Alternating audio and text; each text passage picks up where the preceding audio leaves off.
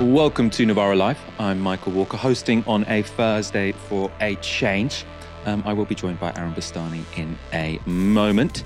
First of all, I'll talk you through what we will be discussing tonight. There is civil war again in the Conservative Party. It's over what seems to me a bit of a silly issue, whether we should just repeal all of the EU laws at once or maybe do it bit by bit. As I said, I don't know why this is a huge row within our political class, given everything we know that is wrong with the country. We're also talking about the Bank of England raising interest rates, Trump on a town hall in CNN, was it a mistake, or on CNN, sorry, and a clip of Robert Jenrick getting owned on Channel 4. You might have seen it already on Twitter. We're going to give you the analysis.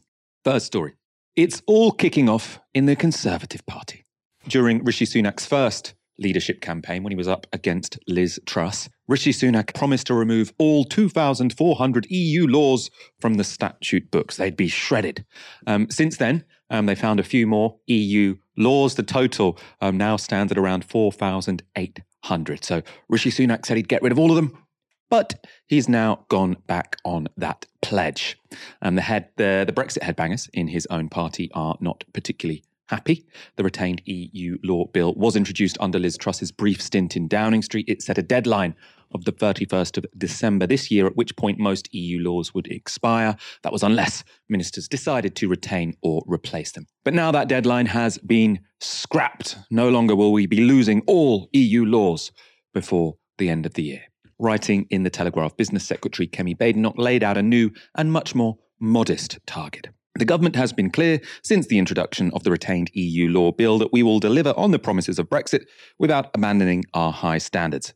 We will not abolish any law for the sake of it. The laws we will retain are essential to the effective functioning of business and industry. We will not reduce workers' rights and protections, nor will we repeal maternity rights or threaten the high environmental standards currently in place. And we will ensure that we do not revoke legislation required to uphold our international obligations. Now, you might question whether this is really a party that's upholding workers' rights, but there we are. I'm pleased to say that the government has already reformed or revoked over 1,000 pieces of retained EU legislation, in addition to the list of around 600 coming in the bill, the Financial Services and Markets Bill, and in the Procurement Bill, both of which are nearing completion in Parliament. The Procurement Bill will repeal around 500 pieces of retained EU law. Taken together, this forms a significant removal of EU laws from our statute books by the end of 2023. So essentially, what's happened is this all sounds a little bit wonky, but it does make some sense. Rather than picking the laws the government wants to keep and letting all the others expire at the end of the year, so sort of saying, if we haven't decided we want to keep it by the end of 2023, it will get shredded.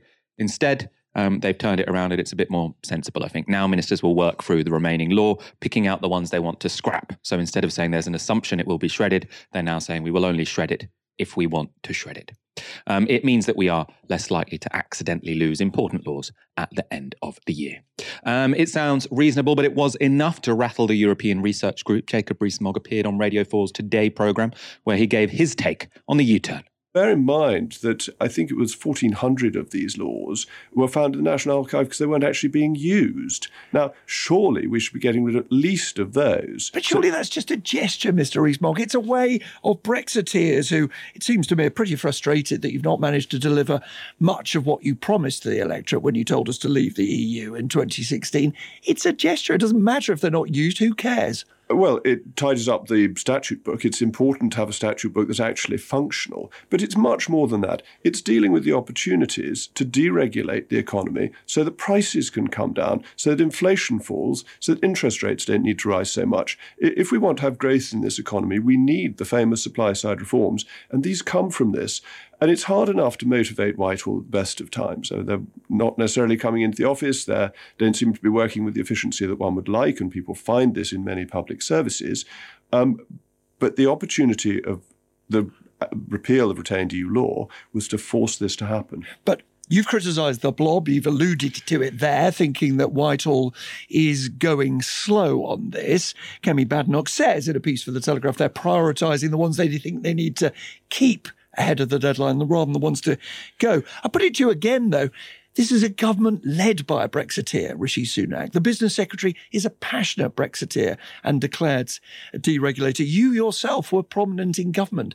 You, as politicians, have simply not delivered, have you? Well, I think that you're absolutely right. The politicians have not delivered. And this comes back to the Prime Minister's promise in his video during his leadership campaign when he said he would do this. Now, bear in mind, at that time, he had already given right round consent to the retained EU law bill. I had briefed him on it. He knew that it wasn't easy. He knew that it was going to be an effort to get it done by actually a slightly longer deadline at that point. He accepted the deadline of 2023, and then he has broken his word. And this is very serious in my view. Very serious in his view. So, I mean, he didn't, to me, really seem to explain why it mattered. He thinks that if you get rid of all these laws we're not using, that will magically deregulate the economy and bring about growth. Obviously, we don't believe that deregulating the economy is the kind of thing, or will bring about growth in the first place. I think this is, 1980s economics that has pretty much been debunked, especially in a situation as we are in now. Britain is already fairly deregulated, but I don't think if these laws aren't being used, then they're not going to have much effect if you get rid of them. It's just to say, if a doctor finds something, the appendix, let's say, we still don't really know what it's for, but we don't just whip it out willy-nilly. If it's not doing any harm, you leave it in there. That seems to me to make some sense here. Members of the ERG, so that's the European Research Group, tabled an urgent question for Kemi Badenoch today. She's appeared in Parliament and it wasn't friendly. Marc Francois asked her this question. On the 18th of January this year, it passed third reading with a government majority of 59, and again, not a single Tory MP voted against it. So it had managed to unify the Conservative Parliamentary Party on an admittedly controversial issue. It left this House without a single Tory MP opposing it. Why then, when it's gone to the other place, the House of Lords, has the government performed a massive climb down on its own bill, despite having such strong support from its own backbenches? Secretary of State, what on earth are you playing at?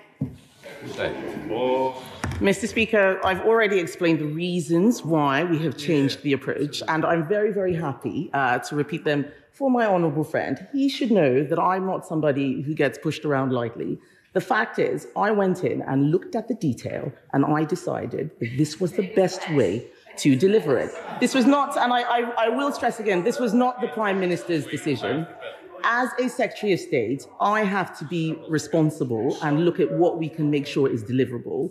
This is the best way to get him what he wants. It may have been different from what was put on the floor of the House, but if he wants what I want, which is ending EU interpretive effects by the end of this year, ending the supremacy of EU law by the end of this year, I can tell him he is not in the room. He's very welcome to send me the list of things that he wants repealed, but this is the way to get it done.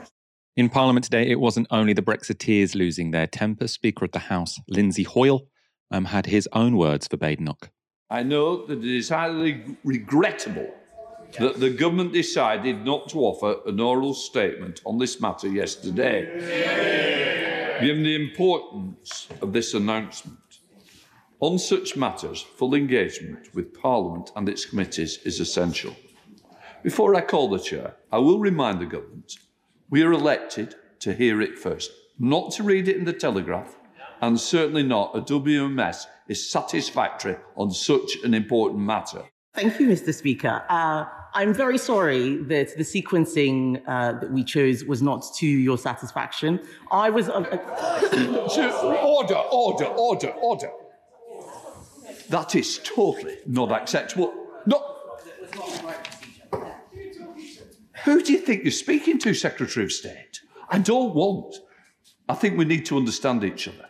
I am the defender of this House and these benches on both sides. I am not going to be spoken to by a Secretary of State who is absolutely not accepting my ruling. Take it with good grace and accept it that members should hear it first, not a WMS or what you decide.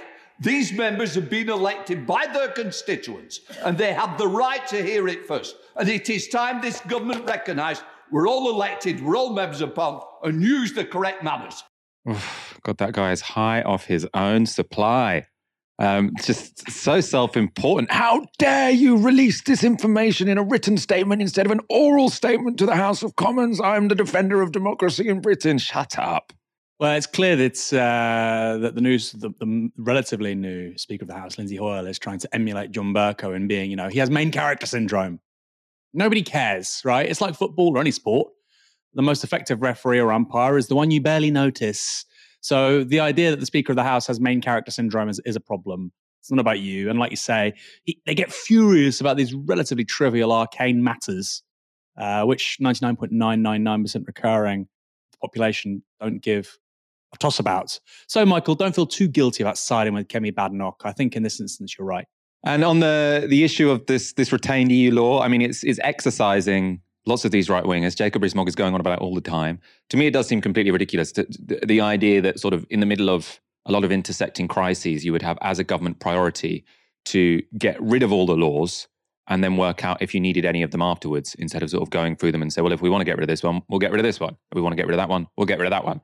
And I suppose, sort of listening to Jacob Rees-Mogg and those Tory backbenchers, it does seem to me there is kind of, beyond saying the people voted for it and so we should do it, I can't really think of anyone who is offering a positive vision of Brexit anymore. Who is the person who is saying, yes, Brexit is great, we can make it work? I feel like all the people who were once arguing for Brexit now just argue about what a proper Brexit means.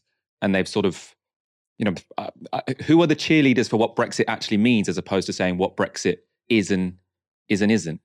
What's your take on that? Yeah, it's a great point. And like you say, this idea that, we have to get rid of every single piece of legislation from our time in the European Union. Obviously, Britain was a member of the European Union from 1973 to 2020 or 2021, depending how you want to measure it. So clearly, it's going to take a while to get through all of this. The idea that you would just jettison the 48-hour working directive or statutory maternity pay and leave legislation, which, by the way, when Jacob Rees-Mogg says, we need supply-side reforms, he means this stuff, right? That's what he means. That's the subtext. It's not irrelevant stuff. It has to be, if you're talking about supply side, you're basically talking about really big stuff, which has an impact on the labour market.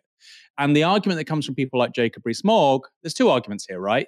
The first is from people like Jacob Rees-Mogg, and they say, well, it'll increase productivity if we get rid of the 48-hour working time directive and if we change, statutory maternity leave, etc. Hold on a second.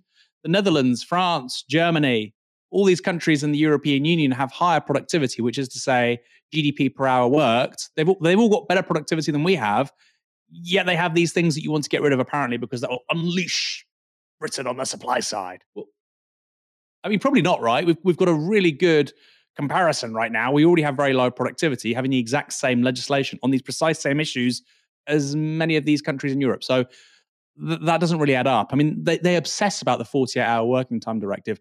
I would really implore our viewers and listeners on the podcast later on to go and Google it, see what the legislation says. It doesn't apply if you're in a senior management role. It doesn't apply if you're in 48 hours like shift work. It doesn't apply to emergency services and a bunch of other industries. And also, you can get opt-outs. You can literally apply as an employee to opt out of the 48-hour working time directive. You can do that today. So this idea that, well, if I want to work more than 48 hours, I should be able to. Well, you can. You can opt out of it. It's just one more of these absurd scare stories, which frankly are filling the vacuum of proper politics. And like you say, a propositional vision for Brexit. Because they don't have one, they have to keep on banging on about this absolute nonsense, like the 48-hour working time directive. The idea that you can't work more than 48 hours a week. I mean, I'm sure basically everybody watching this has done that, right? One time or another. So this idea that, somehow the government's going to come along and arrest you if you work more than 48 hours, that's how they try and present it, the nanny state. No, it's something that, generally speaking, suits workers very well. It's very positive if we want a work-life balance. And if you want to opt out, you can. It doesn't apply to people who are self-employed or who have oversight of their own work, i.e. managers. Very, very sensible piece of legislation. Now, we can get rid of it if you like. The government has a mandate. It can do that. But the idea that it's going to somehow magically, turbocharge UK GDP when it applies to far wealthier countries in continental Europe, I mean, again, it really just fills that vacuum of actually having a vision here. How are we going to run the British economy in the 21st century? They don't have answers for that, so they're just stuck with nonsense like this. No, I wholeheartedly agree. I just want to put on record, I do not want to work a 48-hour working week, and I don't think anyone ever should. So I see what you're saying, Aaron, in terms of, is it a priority to get rid of this thing? Even from their perspective, it shouldn't be, because there are so many opt-outs. I actually think we shouldn't have the opt-outs, because as soon as you make the possibility of having an opt-out, then what that means is your boss can pressure you to sign up to the opt-out. We're moving on to a slightly different story. Once again, the Bank of England has raised interest rates. It's the 12th consecutive hike in the rate, taking it to 4.5%. That's the highest it's been since October 2008, which was bang in the middle of the financial crisis. The latest rise, like the 11 previous ones, is supposed to reduce inflation. In March, the last month we have a measure for inflation, it stood at 10.1%, down just 0.3% from 10.4% the month before. So not very much then. So is the bank's strategy working? Sky News put that question to Bank of England Governor Andrew Bailey. Today, you're talking about the fact that food price inflation has been higher than expected. You've had to upgrade or raise your inflation forecast. Before it was, Putin, before it was energy. People are looking at the bank, they're looking at your inflation forecast, and they're saying you keep getting it wrong. I mean, is the simple truth here that basically the bank isn't very good at forecasting? I don't agree with that. I want to be very clear. We are having, we're experiencing huge external shocks coming into, and we're not alone in this. I mean, other countries obviously have got the same situation. Those external shocks are, frankly, not something you can forecast as such. Things like the war. Something like the war, you can't forecast wars. But the bank was missing its forecasts before the war. It was missing its forecasts before the big rise. Yes, because there was an impact from in 2021. There was an impact from COVID on what we tend to call supply chains, on the supply of goods into the world economy, actually. Now, that was the first shock we dealt with sort of post-COVID. What I think has been particularly difficult in this situation is that we've had this succession of big shocks with no gaps in between, and we've had to deal with those. And we've had to adapt policy as those shocks and their effects have come along. And I also would fully recognise we learn things about those shocks as they go on. So the transmission of food prices, it's going to take longer for it to work through. It's not that it is going to become persistent in the sense of never going away. All the food producers and retailers I talk to say, no, it is going to come down this year, but it is taking longer. That, I think, has some things to do with the nature of the shocks that we're experiencing, and particularly, I'm afraid, sadly, how the war in Ukraine has fed through into elements of the world economic system. Bailey spoke a lot about food price inflation there, and the price of groceries have been rising at the fastest rate in over 45 years. That's according to the Office for National Statistics. In the year to March, food prices rose by 19.2%. In the year to February, food inflation stood at 18.2%. That's a figure that's still moving in the wrong direction. In more positive news, the bank updated its growth forecast by the biggest amount on record and scrapped its earlier prediction of a recession. It now says the economy will reach its pre-pandemic size by the end of this year. That's cold comfort, though, for the 1.3 million mortgage holders whose fixed rates will expire by the end of the year. They can expect to see an additional £200 added to their monthly costs. Responding to the latest hike, Chancellor Jeremy Hunt said this. Although it is good news that the Bank of England is no longer forecasting recession, today's interest rate rise will obviously be very disappointing for families with mortgages. But unless we tackle rising prices, the cost of living crisis will only carry on, which is why we need to be resolute in sticking to our plan to halve inflation by the end of the year. To which the response should be, if you want to halve inflation without hurting ordinary people, please tax the rich. We can take demand out of the economy by taxing the super rich who are pushing up property prices and all sorts. I presume that's not what Rachel Reeves, the Shadow Chancellor, said. Let's have a look at her tweet.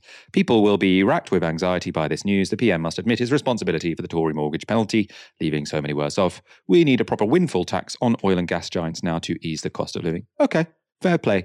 She did talk about taxing the rich, obviously, probably not to the extent I would have liked her to, but credit where it's due. Aaron.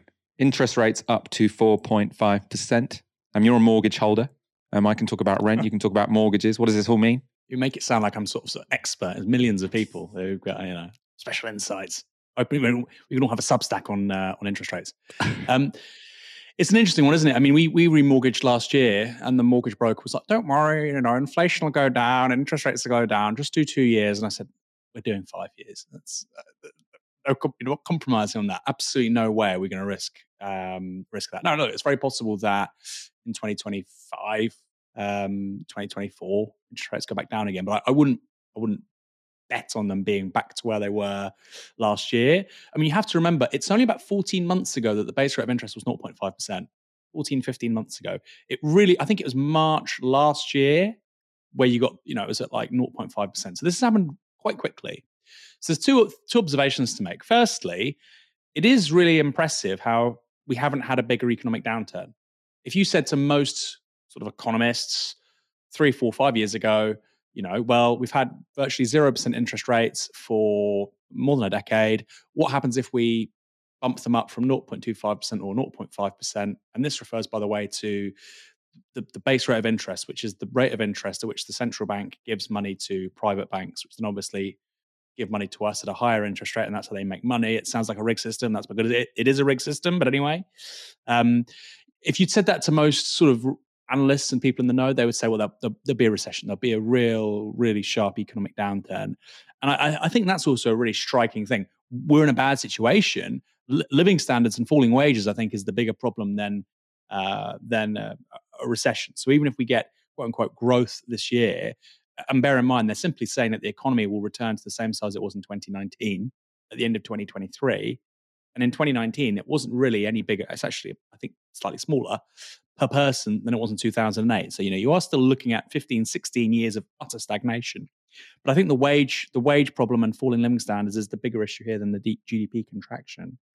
This sort of statement by Andrew Bailey that we didn't know the war would happen. Our predictions are still wrong. Their predictions were wrong 3 months ago, 6 months ago. I think 2 or 3 months ago they were saying that basically by the end of this year inflation will start falling, and they were saying by I think early 2024 that inflation would be around 2%. They were saying that like three months ago. That's very unlikely. So this idea that, we made these predictions and forecasts, but we could never know the war would happen. They were making many forecasts after the war happened, which were miles off. And then one more thing to add to this is, like you say, Michael, inflation is clearly a problem, and it doesn't seem to have much to do with interest rates. The fact that we've had interest rates go up to 4.5% and actually inflation is still really high, and there's a lot of copium coming from the Bank of England and sort of economic establishment saying, well, it's coming down. This does clearly underscore the fact that the inflation is coming from other places, supply side, particularly energy, of course, but also profiteering. We know there's a major problem here that under conditions of relatively high inflation, big corporates try and make a larger profit. How does that work? Well, you're a private company, inflation is 10%. You say to your customers, sorry, we have to increase the price of the goods you buy by 10%. That's inflation, or 11%. And you say to workers, we can't possibly afford to pay you a pay rise in line with inflation. Sorry, you're going to pay a rise this year of 4%. So all of a sudden, you've got a massive price spike, which is going to the business's bottom line, its shareholders, etc. Now, I'm not making this up, right? You can look, for instance, at a quote, like I said, I think on last week's show, the managing director of Harrods said, in a recession, the rich get richer. You can look at the fact that LVMH is now Europe's biggest company. It's worth $500 billion, a luxury brand company. They own Louis Vuitton. Or the fact they're doing up Tiffany's in New York and they're spending millions on turning this place into a temple of luxury, right? Luxury brands have never done better. So it's quite clear that even though we're in a moment of economic stagnation and the average Joe is really struggling, the ultra rich, the elite, the 1% are doing super well. So I think you're right, Michael. We need to have a conversation about inflation and who it's benefiting and where it's coming from. It's not coming from wage demands. We know that because we've still got inflation of 10% and public sector workers are getting pay rise around 3%. So they're not causing the inflation to rise. We know where it's coming from. Primarily energy and profiteering. And those are areas, particularly the latter one, profiteering, where there could be government intervention, there could be price controls, even just temporary. They choose not to do it. This idea, we can't do anything. You can do everything. You're the state. If you want, you can have capital controls. You can call in the army to arrest. You can do whatever you like. You're the state. I'm not suggesting they do that, of course. You need to respect individual rights. But the idea that when you have food inflation of 20%, all the state can do is, nothing. And it can just kindly say to the Bank of England, please raise interest rates. When food inflation is 20%. Extraordinary. And I don't really think there's any excuse for it in a liberal democracy. very on the nose that in the middle of a recession, the person who has become the richest person in the world owns LVMH. And I think we should, I think in a way it's not doing justice to call it LVMH by its initials, because it stands for Louis Vuitton Moet Hennessy. So in the middle of the worst cost of living crisis we have had since the Second World War, the company which is doing best is the ones that sells Louis Vuitton bags and champagne, right? So this is boom time for designer bags and champagne. That tells you so much about the economy right now, while everyone else is going through a really terrible time, to be honest. We shall move on. Donald Trump is running to be president again, and his first town hall wasn't broadcast by the right-wing Fox News network, but rather by centrist CNN. Trump started the town hall exactly as he meant to go on, with a lie. When you look at that result and when you look at what happened during that election, unless you're a very stupid person, you see what happens. A lot of the people in this audience, and maybe a couple that don't, but most people understand what happened. That was a rigged election, and it's a shame that we had to go through it. It's very bad for our country. All over the world, they looked at it, and they saw exactly what everyone else saw. Even if you just look recently with the 51 intelligence agents, that made a 16-point difference. If you look at the FBI and Twitter, they call it Twitter files, made a big difference. If you look at Mr. President, back to what you just said there, though, it was not a rigged election. It was not a stolen election. You and your supporters lost more than 60 court cases on the election. It's been nearly 2.5 years.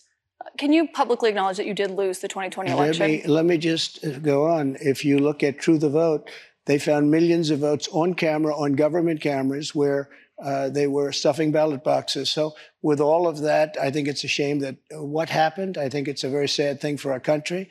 I think it's a very sad thing, frankly, for the world, because if you look at what's gone to our country has gone to hell. Our borders are bad. Our military has been bad. You look at the taxes, you look at inflation, what's happened to inflation. It's just destroying our country. We've really become, in many ways, a third world country. So the moderator you saw there was Caitlin Collins, who did a terrible job of fact-checking the ex-president. So they've had so long to prepare for this. They've known that Donald Trump is someone who systematically lies. They know that he's running for president. They know that he loves to perform. And yet she let him go on for so long, not just repeating the lie, but then also going off on all his favorite talking points about why Joe Biden is rubbish. So it didn't seem to me like an interview that presided, or a town hall, that provided much scrutiny. And to make matters worse, it was Donald Trump, someone obviously a liar to anyone with any sense, who himself managed to position himself as the fact-checker-in-chief. Here he is answering a question about the Capitol riots. You said you weren't very involved that day. You did tell your supporters to come to Washington. You tweeted about it, about that speech that happened on the rally. Am I allowed to say that? When they went to the Capitol and they were breaking into the Capitol, smashing windows, injuring police officers, why did it take you 3 hours to tell them to go home? I don't believe it did. Oh, let me pull it out. I have to pull it out.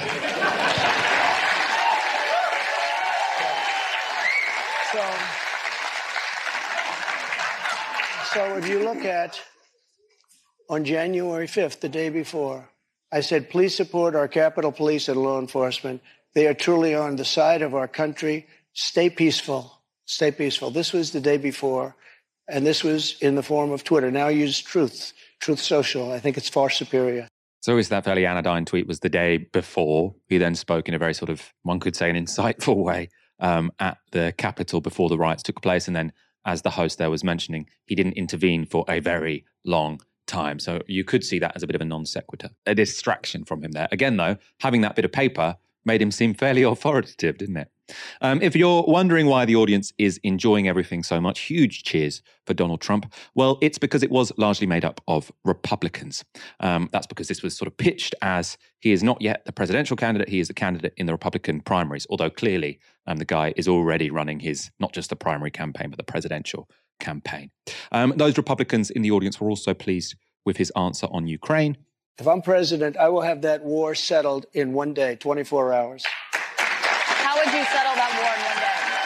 Because I'll meet with Putin, I'll meet with Zelensky. They both have weaknesses and they both have strengths. And within 24 hours, that war will be settled. It'll be over. It'll be absolutely over. Do you want Ukraine to win this war? I don't think in terms of winning and losing. I think in terms of getting it settled so we stop killing all these people and breaking down this country. Now, can I just follow up on that? You said you don't think in terms of winning and losing. Mr. President, can I just follow up on that because that's a really important statement let me that just you just follow made up. there. Can you say if you want Ukraine or Russia to win this war? I want everybody to stop dying. They're dying. Russians and Ukrainians. I want them to stop dying. It shows how far US politics has shifted that kind of comment gets a huge round of applause from the audience. Now, I mean, I do not trust Donald Trump on foreign policy. I also want, Ukraine to win the war, by the way. I don't think they're going to get a total victory, but I think they're fighting a just defense of their country against an illegal invader. But the idea that you could have that very sort of, in the past, that would have been called a peacenik argument because it's so naive. He's just saying, we should have his peace. But that's now big in the Republican Party, which, there are some real upsides to that. A less hawkish American foreign policy, even if it's not dictated by morals, that's not necessarily a bad thing. At other times in the town hall, there were familiar flashes of temper. In this clip, Collins is asking Trump about classified documents found at his Mar-a-Lago home. I was negotiating with NARA. Do you know what NARA is? The National Archives. Extremely left group of them. People. Extremely left. And I was negotiating with They're them. not All of a left, sudden, they're they bipartisan. raided my house. They didn't raid the house of Joe Biden. They didn't raid Obama. But Joe Biden didn't ignore a subpoena to get those documents back like Joe you Biden did. And so took that's the question. 1,850 boxes. But that's the question that investigators have, I think, is why you held on to those documents when you knew the federal government was seeking them and then had given you a subpoena to return them. Are you ready? Are you ready? Can I talk? Yeah, what's You the mind? answer? Do you mind? I would like for you to answer the question. Okay, it's very simple to answer. That's why I asked it. It's very simple to. You're a nasty person, I'll tell you. Aaron, I want your thoughts on this. A number of things to say, how is Donald Trump campaigning? But also, I think there's a huge debate among liberals and leftists in America to say, what the hell do we do about Donald Trump standing again? Huge criticisms in 2016 about the amount of coverage he got and people thinking that helped his campaign. Now people saying he shouldn't be platformed, but also he's running for president. What the hell do you do in this situation? Michael, the guy is a media genius. The whole thing about ending the war in 24 hours in Ukraine is just headlines. It's pure headlines and attention grabbing. Hundreds of millions, maybe billions of people would, that's the kind of headline that reverberates around the world. I will end this thing. He's not saying, I will end it, peace, settlement, 24 hours. It's just immediate, it's like an immediate visual cue. You think of somebody solving the problem, getting them around the table and sorting it out really quickly. It's obviously highly unlikely, even if he did manage to create some kind of peace settlement as US president. These things don't take 24 hours. It's just absurd. But it's an extraordinary headline, right? So he is a media genius. And I think just because that doesn't necessarily tally with, the words he uses, okay, he uses the vocabulary maybe of like a 12-year-old or something. So what? That's clearly what matters in politics, in democratic society. If you're able to generate headlines like that, it's a real talent. It's a huge talent. And I think the best way of dealing with him as an individual actually is probably humor. I think you've got three options, right? As a political journalist, you either do the very sort of sensible, sedate, Mr. President, blah, blah, blah, respectful, fact-based, sensible, sober, which is what was there. I don't think that works with Trump. You either go ultra aggressive, really go all in, which actually is very unusual in US broadcast. It's much more common to see that here in the UK. Think Paxman or Piers Morgan. There's a reason why the US sort of broadcast ecology likes British broadcast journalists like Piers Morgan or like Mehdi Hassan, because they have a style which is far more confrontational than what they're used to over in the United States, even though we are arguably the more deferential culture. It's just a strange aspect of UK political journalism, in broadcast, I should add. So that's one option. And I think another one is really just to mock him and lampoon him. So I think somebody like Jon Stewart could probably do quite a good job with Trump of holding him accountable, actually, because part of the way that you do that, I think, is through humor. Humor is an incredibly powerful political tool. And I think Trump knows that to a really extraordinary extent. And I think many Democrats don't know that. I think, by the way, also Barack Obama knew that. Sometimes it's good to, if you want to defend yourself, it's better to not be too quote unquote defensive and just to gesture at the fact that, the person has a point. You maybe mock yourself, you mock the situation, you make light of it. Farage was very good at it for a while. Trump is, like I say, very good at it. And I think this genre of political journalism, when you're confronted with that, when you're confronted with somebody who just wants to make headlines, isn't interested in the truth, and really just wants to get their talking points across, and only talks in a sort of propagandistic, moralizing fashion, when she's doing her job, you're a bad person. It's not going to work. It's not going to work. It's particularly not going to work in front of Republican voters, as we saw there with that kind of microcosm. So I suppose that would be my response, Michael. You either go in hard, very kind of, what's the word? I don't want to say disputive. I don't think that's quite right, because obviously you want to give them a fair crack of the whip, but you really, really Paxman-esque approach, or you lampoon him. But I think the default of US broadcast journalism, MSNBC, CNN, I don't think it's going to wash. You want Cenk from Young Turks, I think, right? You want something a bit more oomph, a bit more fizz. I don't think it'll be coming from big US networks. Maybe Mehdi Hassan, who we interviewed not so long ago, maybe he will do a great job on MSNBC. I wonder if Trump would give Mehdi Hassan an interview. I mean, a couple of takes I saw sort of from US commentators since this town hall happened. Brianna Joy Gray from the Bad Faith podcast, she was saying, what the host should have been doing is arguing against his populist credentials. So sort of saying, why did you give a tax cut, et cetera, et cetera. And then, as you were sort of intimating towards there, Aaron, people saying it's a complete mistake to do this in a town hall format. If you want to hold someone accountable, don't give them a huge supportive audience in front of you so that they can play the audience to your disadvantage. It would be much easier to call out lies or whatever if it's just you two sitting down there. Still difficult, but it should be easier. The CNN town hall took place just a day after Trump lost a civil case brought by E. Jean Carroll, the woman he assaulted sexually in a Manhattan department store in the mid-1990s. The jury found him liable for sexual assault, battery, and defamation, and ordered Trump to pay $5 million in damages. So this should be pretty damaging for Donald Trump. But GB News in the UK put a different spin on the result. We said we'd bring some updates about the Donald Trump civil case. The jury, deliberating in the rape trial of Donald Trump, has found the former US president not guilty of the rape charges made against him. The civil lawsuit was brought by writer E. Jean Carroll, who accused Mr. Trump of raping her in a Manhattan department store in the 1990s. The verdict was returned as not guilty on rape charges. However, it did find that he sexually abused her. Now, I find this one of the most bizarre things about GB News, the extent to which they're Trump-pilled, because I just don't think there is much of an audience for it in this country. And it was so clear in that circumstance, because you've got all of these newspapers, nearly the world's media said the astonishing thing here, the remarkable thing here, is the next president who is running to stand again as president has been found liable for sexual abuse. That was the big story. It's never happened before, or as far as I know, it's never happened before. But GB News decided the big story was he was not guilty of rape. So what the jury found in this civil case is that he was liable for sexual abuse. He wasn't liable for rape. They said the balance of probabilities suggests sexual abuse. Now, I haven't gone through the documents. I don't have much of a judgment on, the evidence they were looking at. But it seems remarkable that a news organization thinks that him being not found guilty for rape was the big story and not him being found guilty of sexual abuse.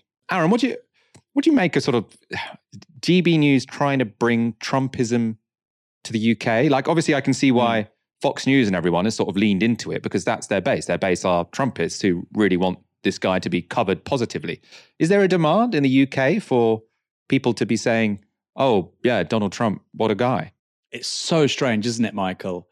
It's so strange. And it's something you see repeatedly with sort of right-wing populists in this country. They try and appropriate far right over in the United States, and it just doesn't work. It just does not work. I think fundamentally, actually, there's amongst the sort of blue collar working class base that GB News is pursuing, I think there's probably an instinctive distrust of the United States anyway. I think a large number of them actually have I wouldn't call it an anti-imperialism, because it's not, but they would be very skeptical and critical of the Iraq War, for instance. So, and they would say that, Tony Blair made this country George W. Bush's poodle. I think a GB News audience would be just as likely to say that as a BBC or a Guardian reader, frankly. I think that's something which really transcends this whole Brexit Remain, left-right kind of thing, fundamentally. And you're right, the idea that sort of blue-collar UK audience, which is, again, like I said, that's what they're going after. I'm not saying that is their audience, but that's what they're going after. Yeah, the idea that they're somehow emotionally invested in Donald Trump is just clearly absurd. All the polling from Trump in the UK, for instance, when he visited the country while president, is very negative towards him. Now, you might be watching this saying that's unfair, or I like Trump, or whatever. We're talking about the fact that GB News are peddling a sort of line on Trump, which is just really incongruent, rather, with the values of their audience. And also Jacob Rees-Mogg, he politically he's a conservative, he's on the right, but he's not that similar to Trump. I don't quite understand why he would go to bat for him. Jacob Rees-Mogg is an orthodox Thatcherite monetarist. I'll give you an example, right? Trump is saying that we have a problem with high inflation, and we need to help average Joe. I don't know what proposal he would say. Jacob Rees-Mogg would say, well, actually, interest rates should be higher. He's a classic 1980s monetarist. His take on inflation would be, in this country, for instance, put interest rates at 15%. And then after 3 or 4 months, inflation will go down. And yes, it'd be very painful at first, but we'll get rid of the problem more quickly. I don't think Trump would say that. So it's really, really, really confusing to see Rees-Mogg, GB News go back for Trump. I wonder where it comes from. It's an interesting question, isn't it? My guess, and I have to say this is wholly a guess, is that it has less to do with an attempt to appeal to their audience and more to do with sort of the backroom of the organization. Because I think on the one hand, they like the idea that they can get the status of interviewing presidents. So obviously, GB News is sort of fighting to be seen as a serious news organization that can compete with the other ones. And if they're the ones who get the interview with the president, then that's presumably that they see that as helpful for them. I also wonder if there is some sort of backroom relationships between the UK right and the US right, where they are more aligned on sort of Trumpism than actually the UK public are. We need to rush on to our next story. The Renters Reform Bill is a Tory proposal that would do the bare minimum to improve the lives of renters. It doesn't promise rent controls or the mass building of social housing, things which might actually make renting more affordable, but it would get rid of no-fault evictions, making renting just that little bit more secure. Yet, even with these very modest goals, the bill has still come up against vociferous opposition from Tory backbenchers. And you'll never guess, this will come as a huge surprise to you. Many of those Tory backbenchers opposing the Renters Reform Bill are themselves landlords. And this is the basis of a great story in the I newspaper. So the headline, Renters Reform Bill inside the rebellion over new renting laws led by Tory landlords. And we can go to the body of the article. They say this: among those considering voting against the Renters Reform Bill are believed to include high-profile Tories such as Jacob Rees-Mogg, who lists rental income from properties in Somerset and London among his entries in Parliament's Register of Members' Interests. Kevin Hollinrake, the former chairman of national estate agency chain Hunters, is also thought to be a potential rebel. How curious! These landlords and estate agents who don't want regulation to protect renters. I also have some great quotes from landlord Tory MPs. So these are 3 separate landlord Tory MPs who all want to remain anonymous. At the moment, we have a government that's adopting all Jeremy Corbyn housing policies, except we're not building any more homes. Why should landlords be forced to accept that market forces don't apply to them when we're not committed to building more homes to ease prices? It's not the fault of landlords that the price of renting is going up. It's the fault of not enough homes being available to either buy or rent. Costs of being a landlord are much higher now, so why shouldn't landlords be able to charge more and rent their properties to people at the market rate to cover their increased costs? A couple of things to say about this. I actually agree we need to increase the supply of rental housing to get the price of rent down. But there's something inconsistent here, which is basically saying landlords are increasing rent because costs are going up. But then you say, oh, landlords are increasing rent because there's a shortage. Which one is it? Are you just taking advantage of a shift in the market, which is so saying we're going to jack up rents because we know that demand is up and supply is down? That's what they're actually doing. And then he's pretending that this is because of costs. The price of rent isn't really determined by the cost of landlords. It's determined by landlords saying we will charge the highest amount we can possibly charge. The idea that it's based on their costs, I think, is a little bit ridiculous. And I think this anonymous landlord, we won't be able to challenge him because he's anonymous, is trying to have it both ways. Let's go to a comment from a separate landlord, another Tory MP who rents out residential properties. They said this: there is a significant number that have issues with the bill and I remain sceptical about it. The best way to bring rents down is to build more homes and make it easier for people to get on the housing ladder. We now understand the bill may have been delayed and some of us are hopeful that this means Michael Gove is willing to listen to the concerns among people like me, i.e. landlords who are also MPs for the Tory party. I'm not entirely sure why it's been delayed, but whatever the reason, we now have a chance to ensure the bill does not introduce overburdensome restrictions on landlords who are key in any housing market. God, imagine putting a restriction on landlords being able to evict single mothers and families at 2 months' notice for, when they've been paying the rent on time and they haven't done anything wrong. That's the basis of what a no-fault eviction is. Our final anonymous landlord. Punishing landlords is not going to increase the stock of rental housing. Indeed, it is more likely to reduce it as landlords sell up. I do have an interest in this topic, of course, but anyone who is a landlord will understand the market more than someone who is not. Aaron Bastani, landlords understand the rental market more than anyone, so we should let them decide on laws when it comes to renting. I mean, there are also millions of people called renters who are very acquainted with the rental market in this country. I mean, they understand what it's like to be a consumer in this market far more than a landlord. So I think that's quite an irrational logic, frankly. We've had in this country since 2008, this has been a Goldilocks era for landlords. It's been a wonderful time to be a landlord. You've had virtually 0% interest rates. And frankly, you could just bump up rent every year. And you could bump it up by more than the base rate of inflation. Inflation generally, until quite recently, was averaging 3-4%. It was hitting generally the Bank of England's target of 2%. Sometimes it was lower than that, sometimes higher. Rent increases would be significantly above that, 5-10%. I know, having lived in London for a very long time, it'd be very normal to have an annual rent increase of 10%. Why? Well, that's just the market, mate. Sorry. Like it or lump it. But the cost of lending for you is no higher than it was. In fact, it may have been lower. So they've had a wonderful time, and the minute they've got a few slight difficulties and their assets aren't going up in value 15% a year, and they can't just, increase rent by more than the base rate of inflation that we have to pay for everything else. Apparently housing is different. They start whining and complaining, and these are not just random landlords, like you say. It's the most powerful people in the country. We have 650 legislators in this country in the House of Commons. They are the most powerful people in this country, fundamentally. If you get a majority of those people to vote on an issue, that then becomes statute, it becomes law. We'll have to abide by it. And they're whinging and whining and moaning. And like you say, about things like a note for eviction, the idea that you can be evicted. You sign a contract. Michael, this is crazy. They're meant to be capitalists. They're meant to believe in contract. You sign a contract for 12 months, and they say after 3 months, sorry, you need to go. Sorry. How's that a contract? You tell me. A great book by Vicky Spratt. I interviewed her here at Novara Media on Downstream. Throughout the book, she offers, example after example of people being treated horrifically by the private sector, by landlords. And I understand their margins are shrinking. It is no longer a machine to make money. My heart bleeds.